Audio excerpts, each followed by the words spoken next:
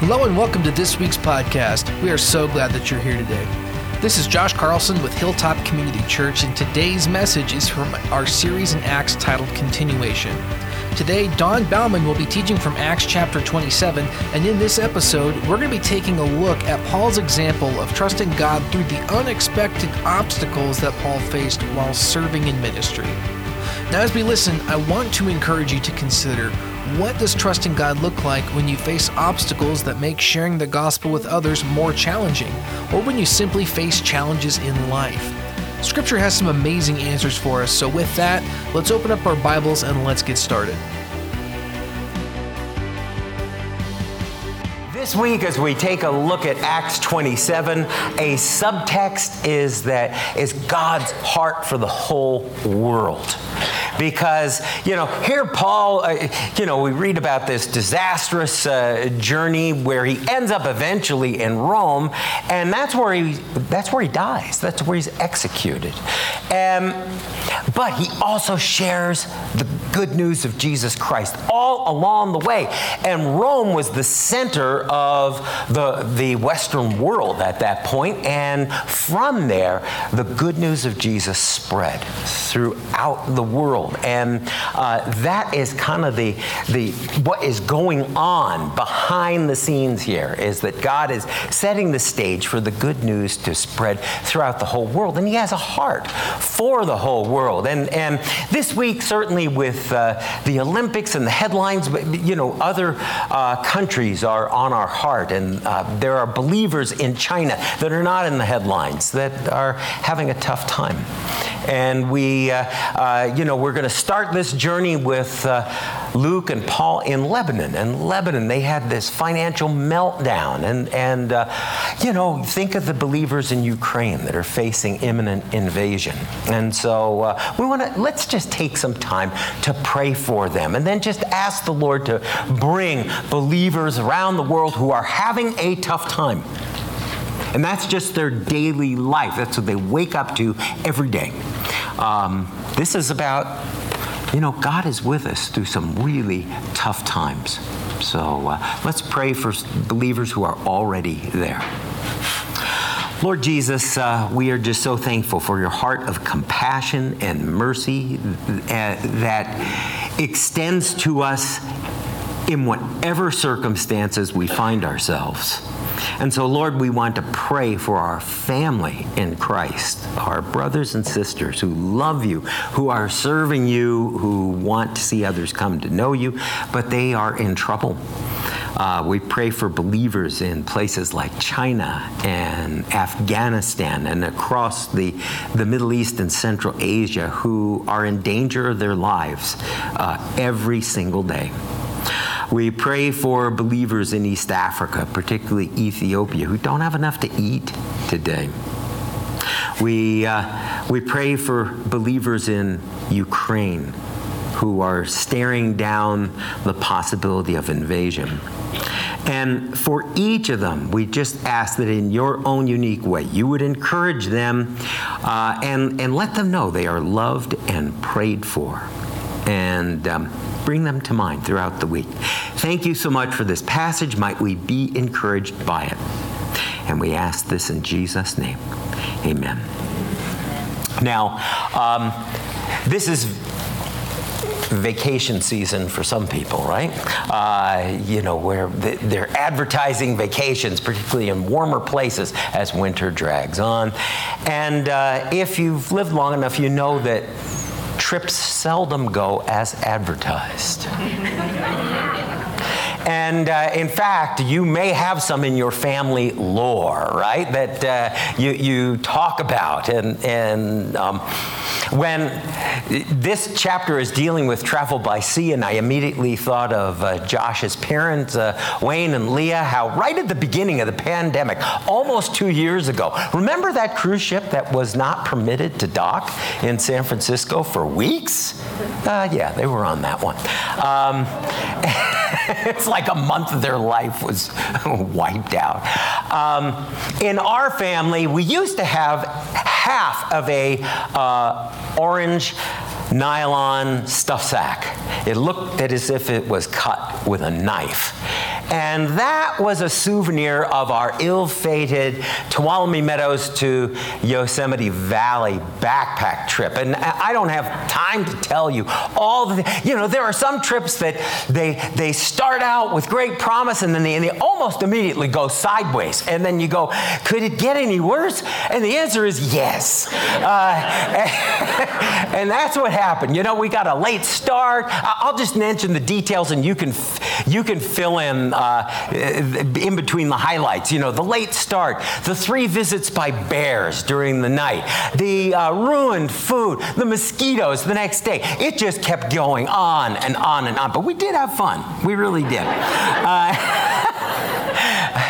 Today, Luke is going to relate a journey that he went on with Aristarchus and the Apostle Paul, pretty much like that went almost immediately sideways. Great plans, and very few of us have been shipwrecked, but we've all experienced that same thing, where we have plans, we've got it all organized, we know where we're going, and whoa, what is happening? And I can't turn back. And I didn't want to go here.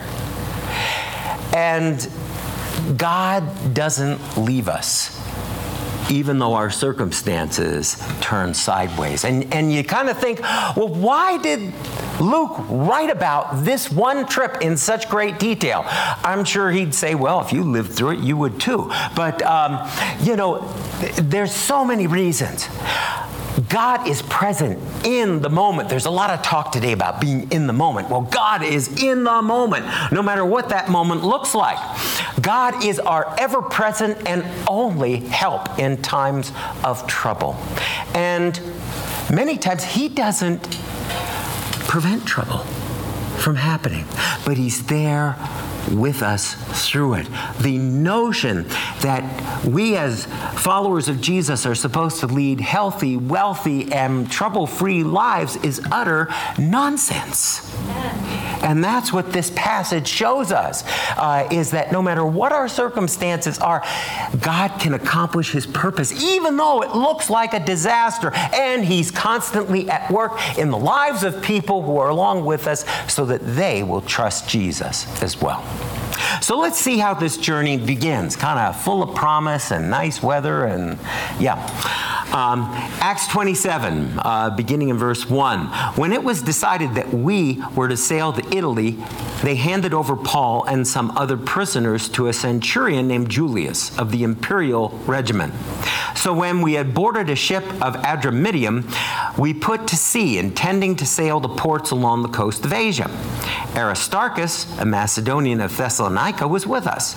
The next day we put in at Sidon, and Julius treated Paul kindly and allowed him to go to his friends to receive their care. When we had put out to sea from there, we sailed along the north coast of Cyprus because the winds were against us. After sailing through the open sea off Cilicia and Pamphylia, we reached Myra in Lycia. There, the centurion found an Alexandrian ship sailing for Italy and put us on board. Sailing slowly for many days, we came with difficulty as far as Cnidus. Since the wind didn't allow us to approach it, we sailed along the south side of Crete off Salmone. With yet more difficulty, we sailed along the coast and came to a place called Fair Havens near the city of Lasea. Now, aside from having all those names that are difficult to pronounce, this is showing us this really happened. And this is history, and these are real locations. And we've got some pictures to show you that is the case. In verse 1, Paul, remember, in his trial before Festus, he is sent on to Rome to appear before the Caesar, who happens to be Nero. And so he is to sail to Italy. And notice it says we.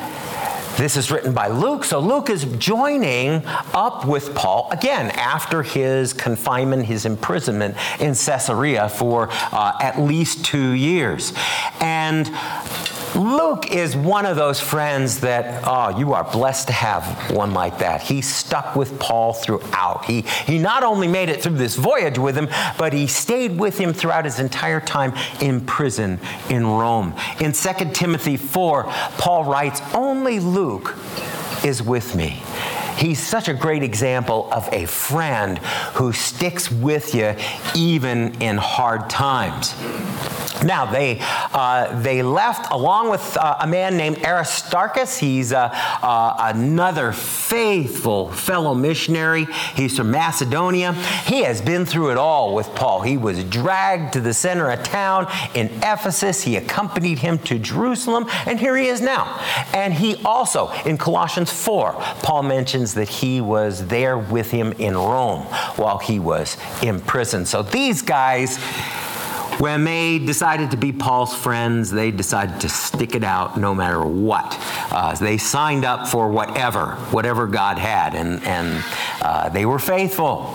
Now the plan, here's this wonderful plan. As they leave the Israeli coast of Caesarea and they sail north to Sidon, their plan was to go along the coast of Asia Minor, which is modern-day Turkey, and they were going to hop from port to port. And the prevailing winds in the summer are from the west, and so they would kind of scoot inland and make their way west until they at least got to Greece. There's a major highway that the centurion figured that they would get to Rome at least that way.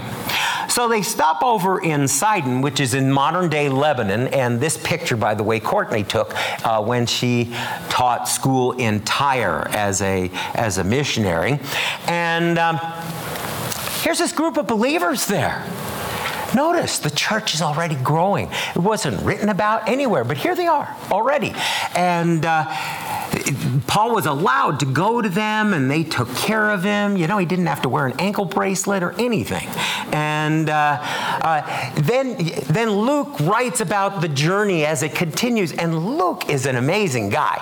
He not only was a physician by training, but you could tell he is a lifelong learner and a first-century scientist, because he just delves into the details of things like oceanography and meteorology and navigation, and they all factor into his description. Now, the first change is they sail along the north coast of Cyprus because the winds were against us, and that's an indication of things to come.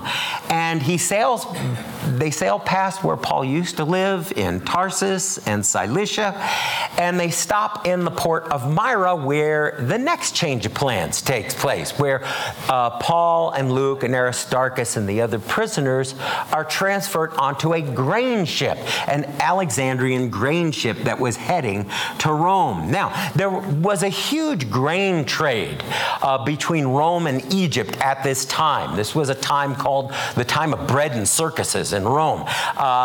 The emperors had a sweet deal. They would import grain from Egypt, and they had a deal where Roman citizens would get free grain, and in exchange, they got to put up with their benevolent dictator. There's always a catch, right? And a grain ship looked more like a barge than a battleship. It was about 140 feet long and 36 feet wide. And with the wind in their sails, a grain ship leaving Rome could arrive in Alexandria in 10 days in the summer. Loaded with grain and against the wind, it would take them a whole lot longer, probably 3 to 6 weeks. And they're running into trouble. In verses 7 and 8, they sail slowly for many days, and they make very little progress. They just barely make it to the Aegean Sea, and so they decided, no, we're going to go south and sail along the lee side of the island of Crete, and they make it to the port of Fair Havens. And they talk about the situation in which they find themselves already. In verse 9, by now much time had passed, and the voyage was already dangerous. Since the fast was already over, Paul gave his advice and told them, "Men, I can see that this voyage is headed toward damage and heavy loss, not only of the cargo in the ship, but also of our lives." But the centurion paid attention to the captain and the owner of the ship rather than to what Paul said. Since the harbor was unsuitable to winter in, the majority decided to set sail from there, hoping somehow to reach Phoenix, a harbor on Crete, open to the southwest and northwest, and to winter there. When a gentle south wind sprang up, they thought they had achieved their purpose. They weighed anchor and sailed along the shore of Crete. Now, the fast that Paul is talking about is the Jewish holiday of Yom Kippur. It always happens in late September, early October. If this took place in AD 59, that would have been on October 5th. And they were already into the dangerous time to sail. October was iffy. November, all the way through the winter, was absolutely out of the question. During the summer, a high pressure, kind of like what we have here, even during the winter. High pressure would settle over the Mediterranean and they'd have great weather, but that would break down and then storms would roll in off the Atlantic, and the most dangerous stretch was between Crete and Italy, right where they were headed. Now, Paul was already an experienced maritime traveler. In 2 Corinthians 11, he wrote about how he has been shipwrecked 3 times already.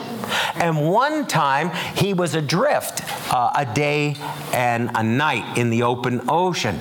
And because of his experience, and obviously he's a leader, even though he's a prisoner, the centurion, who likes this guy, he consults Paul and asks his opinion. Paul advises against this trip. Now, this isn't a prophecy yet because no one lost their lives. God would give Paul a prophetic insight later on. The centurion wasn't the captain, but he pulled a lot of weight because grain shipments were a government operation. And so they listened to, he listened to the captain and said, "Let's keep going." The crew didn't need God's help just yet. The storm was going to bring that about pretty soon. Now, they were in Fair Havens, in this area on the island of Crete where the harbor was a little too open. And so they decided to sail further west to this place called Phoenix, where it had a nice protected harbor. You can see it in this picture. And they were going to spend the winter there. And nice gentle breezes from the south. This looked good. They just took off. Nice, beautiful weather.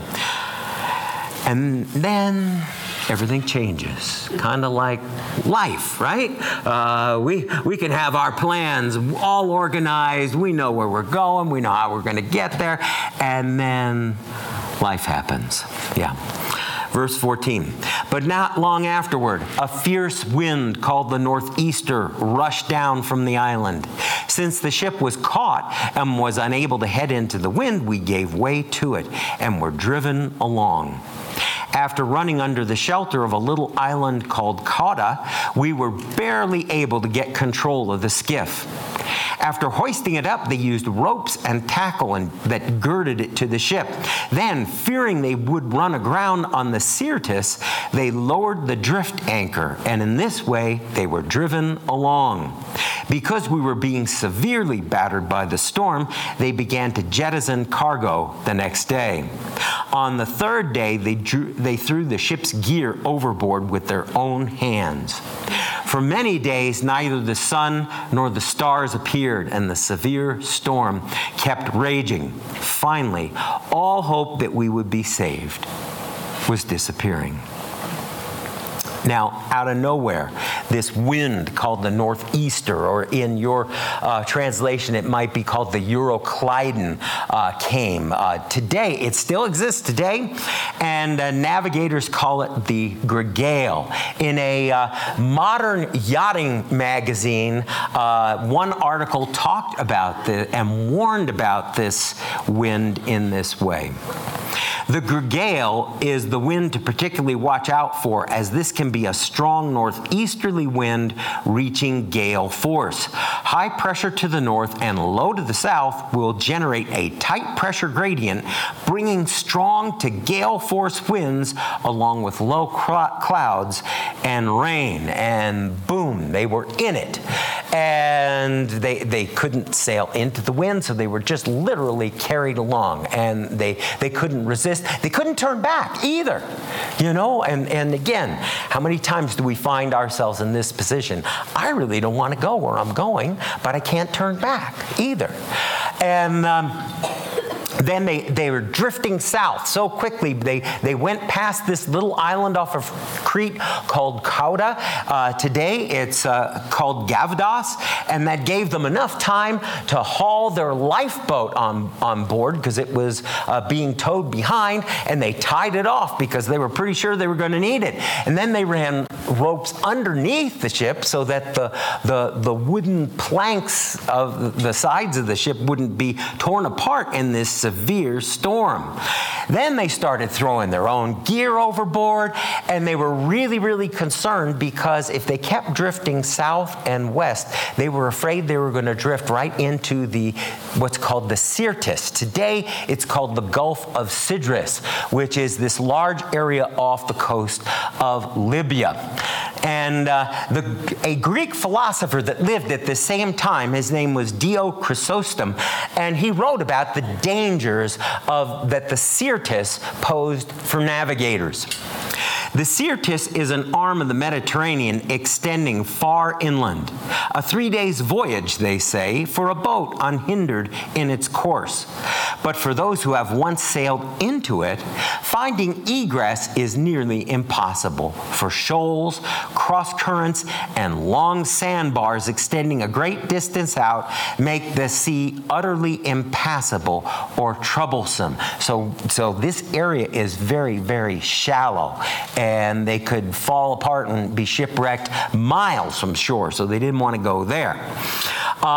So they threw out a drift anchor. Today, it's a funnel-looking cloth object, and it's meant to create drag, to slow you down so you're not going to go so quickly in the wrong direction.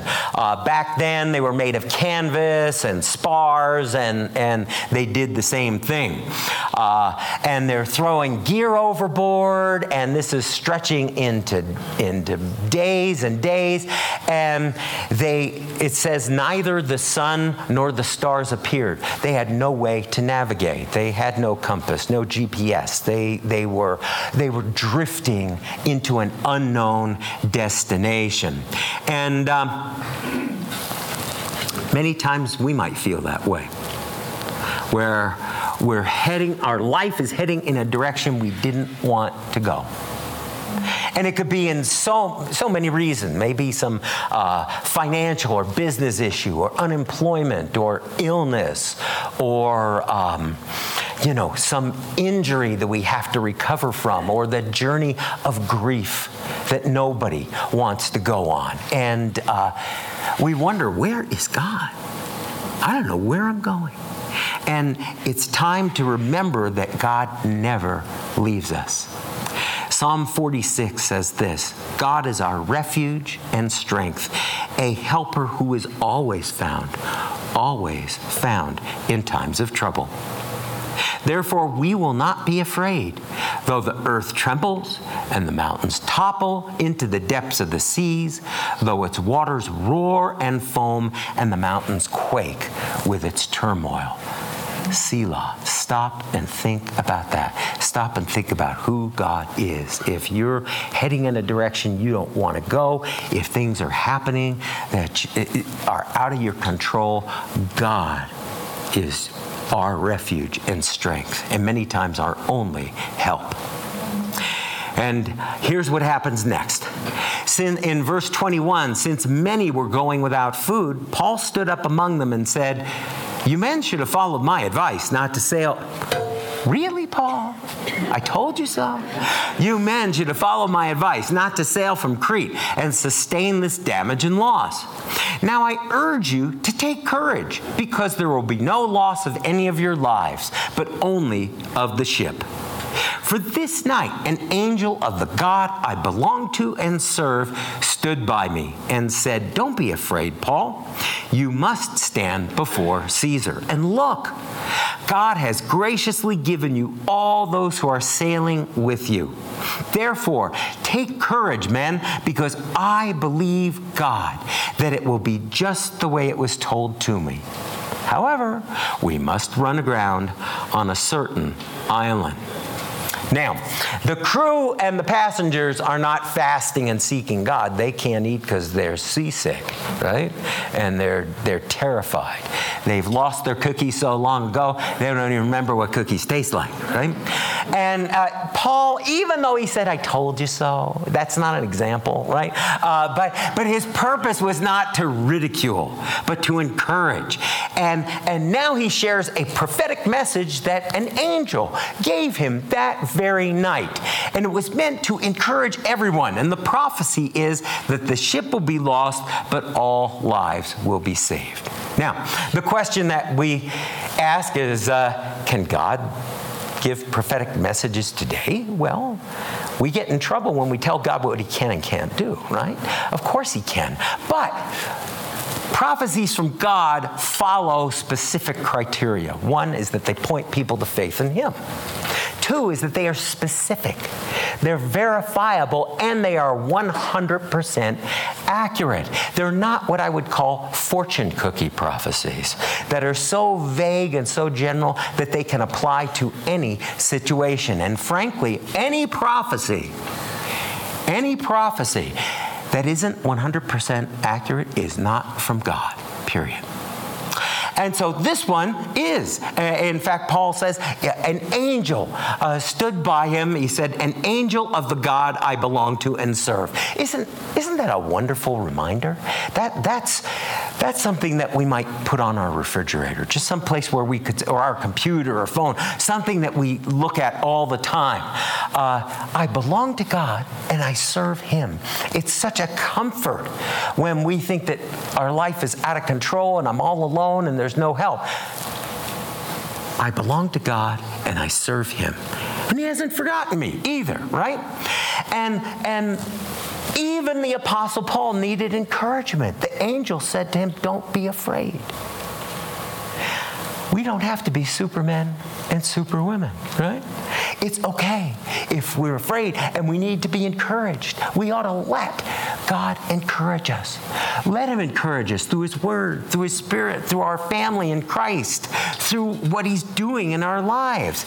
And God's purpose for Paul is not going to be thwarted by this storm, nor of the dumb decision to sail into it. You must stand before Caesar, the angel said. And God, when we go through a trial, God's plan for our life hasn't been derailed. In fact, this is one of the things that I think shows God's power the most strongly, is that he works in the middle of trials, in the middle of disastrous situations to bring about his good in our lives, which is just amazing. And God is so gracious to us. And the angel says, and look, Paul, God has graciously given you all those who are sailing with you. I think if we just stop and look, we will see God's grace in our lives everywhere. We just have been going through kind of a tough time recently with my brother-in-law was quite ill and he passed on Monday, but God's grace was present in the last few days of his life. Even in the last day, he was able to talk with all 4 of his grandkids, and 2 of them flew in, one from back east, and they arrived 2 hours before he passed. So that was just God's grace and kindness. And it's there. It's there in your life. We may have to look for it, but it's way better than, biting our nails or being worried, okay? And there is nothing in this circumstance. These 276 passengers had nothing to be encouraged about, but Paul says, be encouraged. And this is the reason why. I believe God that it will be just the way it was told to me. See, that's the reason for his joy. Even, he's hollering this message over this gale, and the boat is going up and down, and oh my gosh. But he's saying, I believe God. And his faith became an example to everybody on board. And there's another statement that we might put on our refrigerator or our phone. I believe God that it will be just the way it was told to me. We can apply that to all those great and precious promises. Not that we're going to have a healthy and wealthy and trouble-free life, but God is with us in the middle of whatever we are going through. But first, a little more bad news, Paul says, right? But first, we must run aground on a certain island. Our path is going to be rough. It has been rough. It's going to get worse.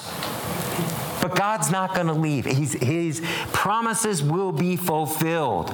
Our path often includes suffering and trouble. In fact, it will. But God will walk with us through it. He'll accomplish his purposes in it. He will take us through to where his promises are fulfilled. And this is how it happened. In verse 27, when the 14th night came, we were drifting in the Adriatic Sea, and in the middle of the night, the sailors thought they were approaching land. They took a sounding and found it to be 120 feet deep. When they sailed a little farther and sounded again, they found it to be 90 feet deep. Then, fearing we might run aground in some rocky place, they dropped 4 anchors from the stern and prayed for daylight to come. Some sailors tried to escape from the ship. They had let down the skiff into the sea, pretending that they were going to put out anchors from the bow. Paul said to the centurion and the soldiers, unless these men stay in the ship, you cannot be saved. Then the soldiers cut the ropes holding the skiff and let it drop away. When it was about daylight, Paul urged them all to take food, saying, today is the 14th day that you've been waiting and going without food, having eaten nothing. Therefore, I urge you to take some food, for this has to do with your survival, since none of you will lose a hair from your head. And after he said these things and had taken some bread, he gave thanks to God in the presence of them all, and when he broke it, he began to eat. Then they all became encouraged and took food themselves. In all, there were 276 of us on board the ship. When they had eaten enough, they began to lighten the ship by throwing the grain overboard into the sea.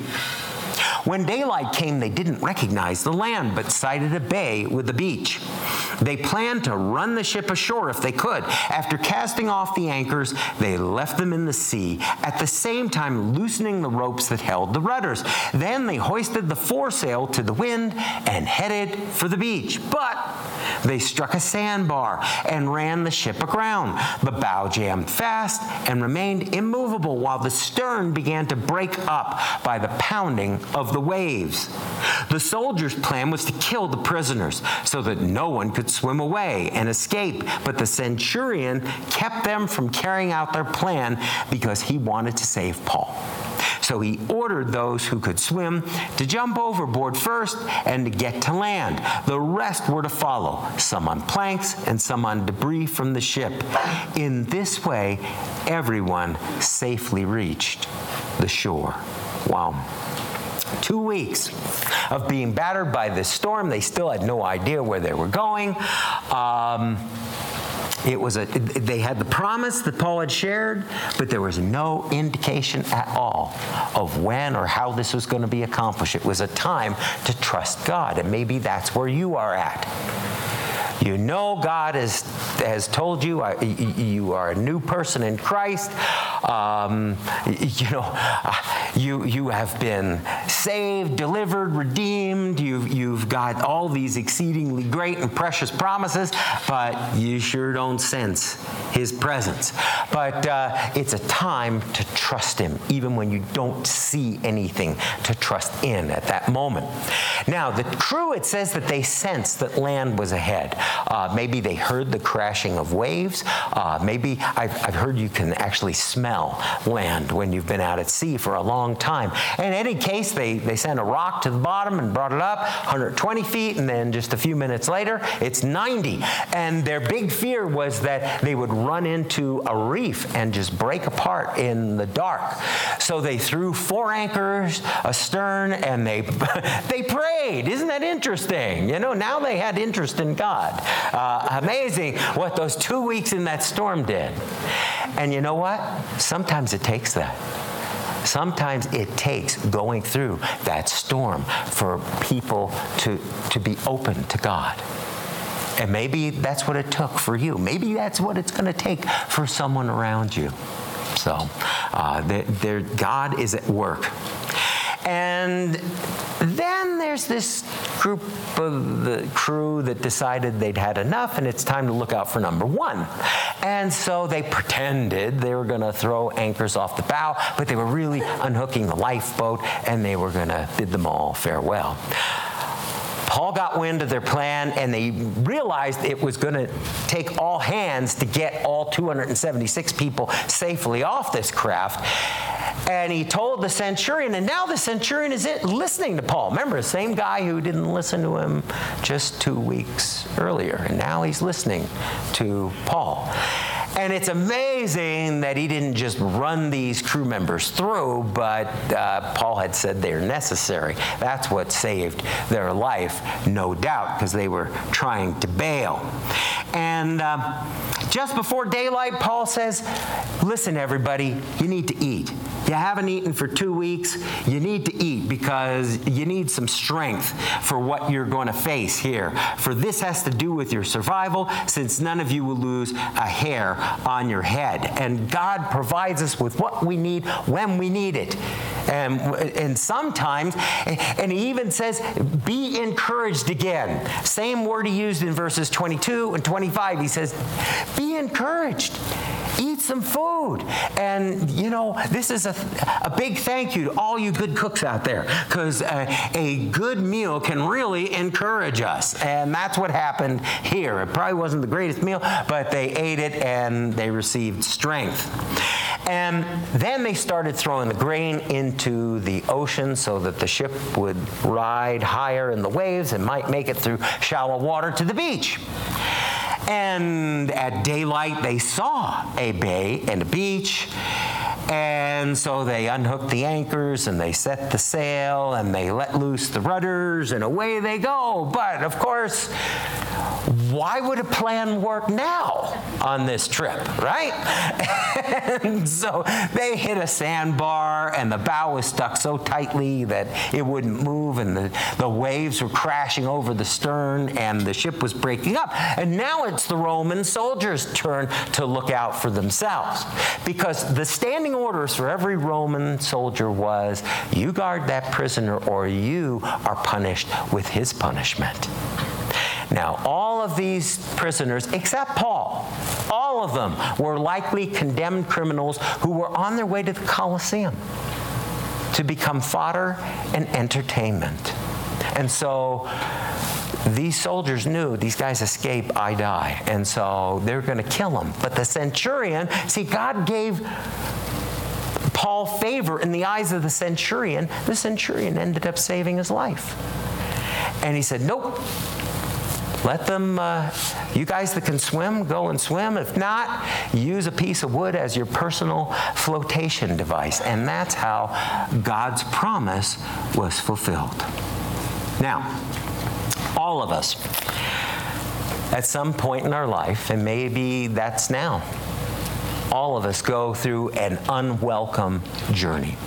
Now, unwelcome journeys can range from irritating, like being stuck in traffic, to traumatic, like being the victim of crime or abuse or, experiencing grief or illness or injury. And the unwelcome journey can even get progressively worse. And that's happening to Paul, right? He was proven innocent 4 times. And guess what? You get to stay in jail, and now you get to appear before the emperor who is going to execute you.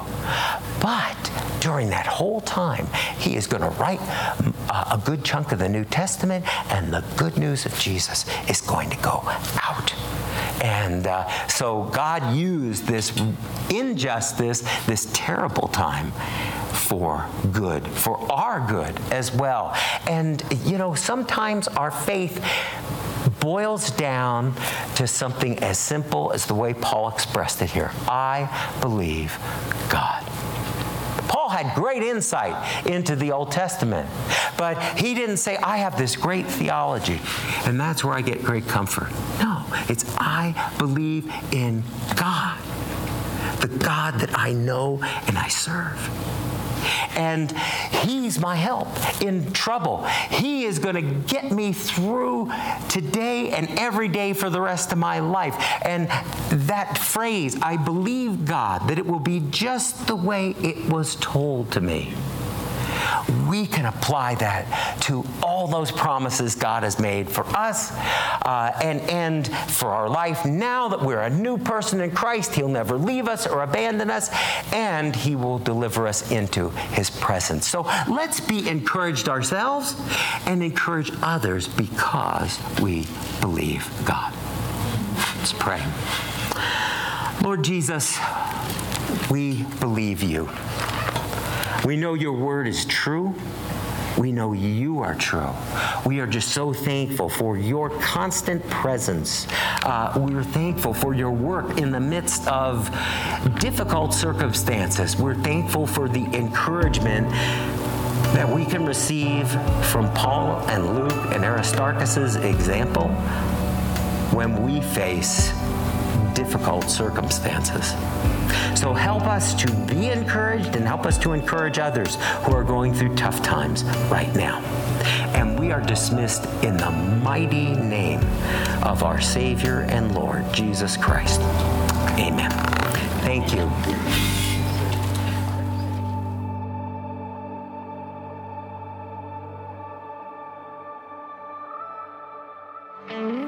Thanks for tuning in and joining us today. We really hope that this message encourages you to continue taking steps towards seeking and understanding God's truth. We also hope that you're able to join us again next week as we continue studying the powerful truths that God has revealed to us in the book of Acts. The dream is that Hilltop is a home for the growing family of God, and we are so glad that you are a part of the family.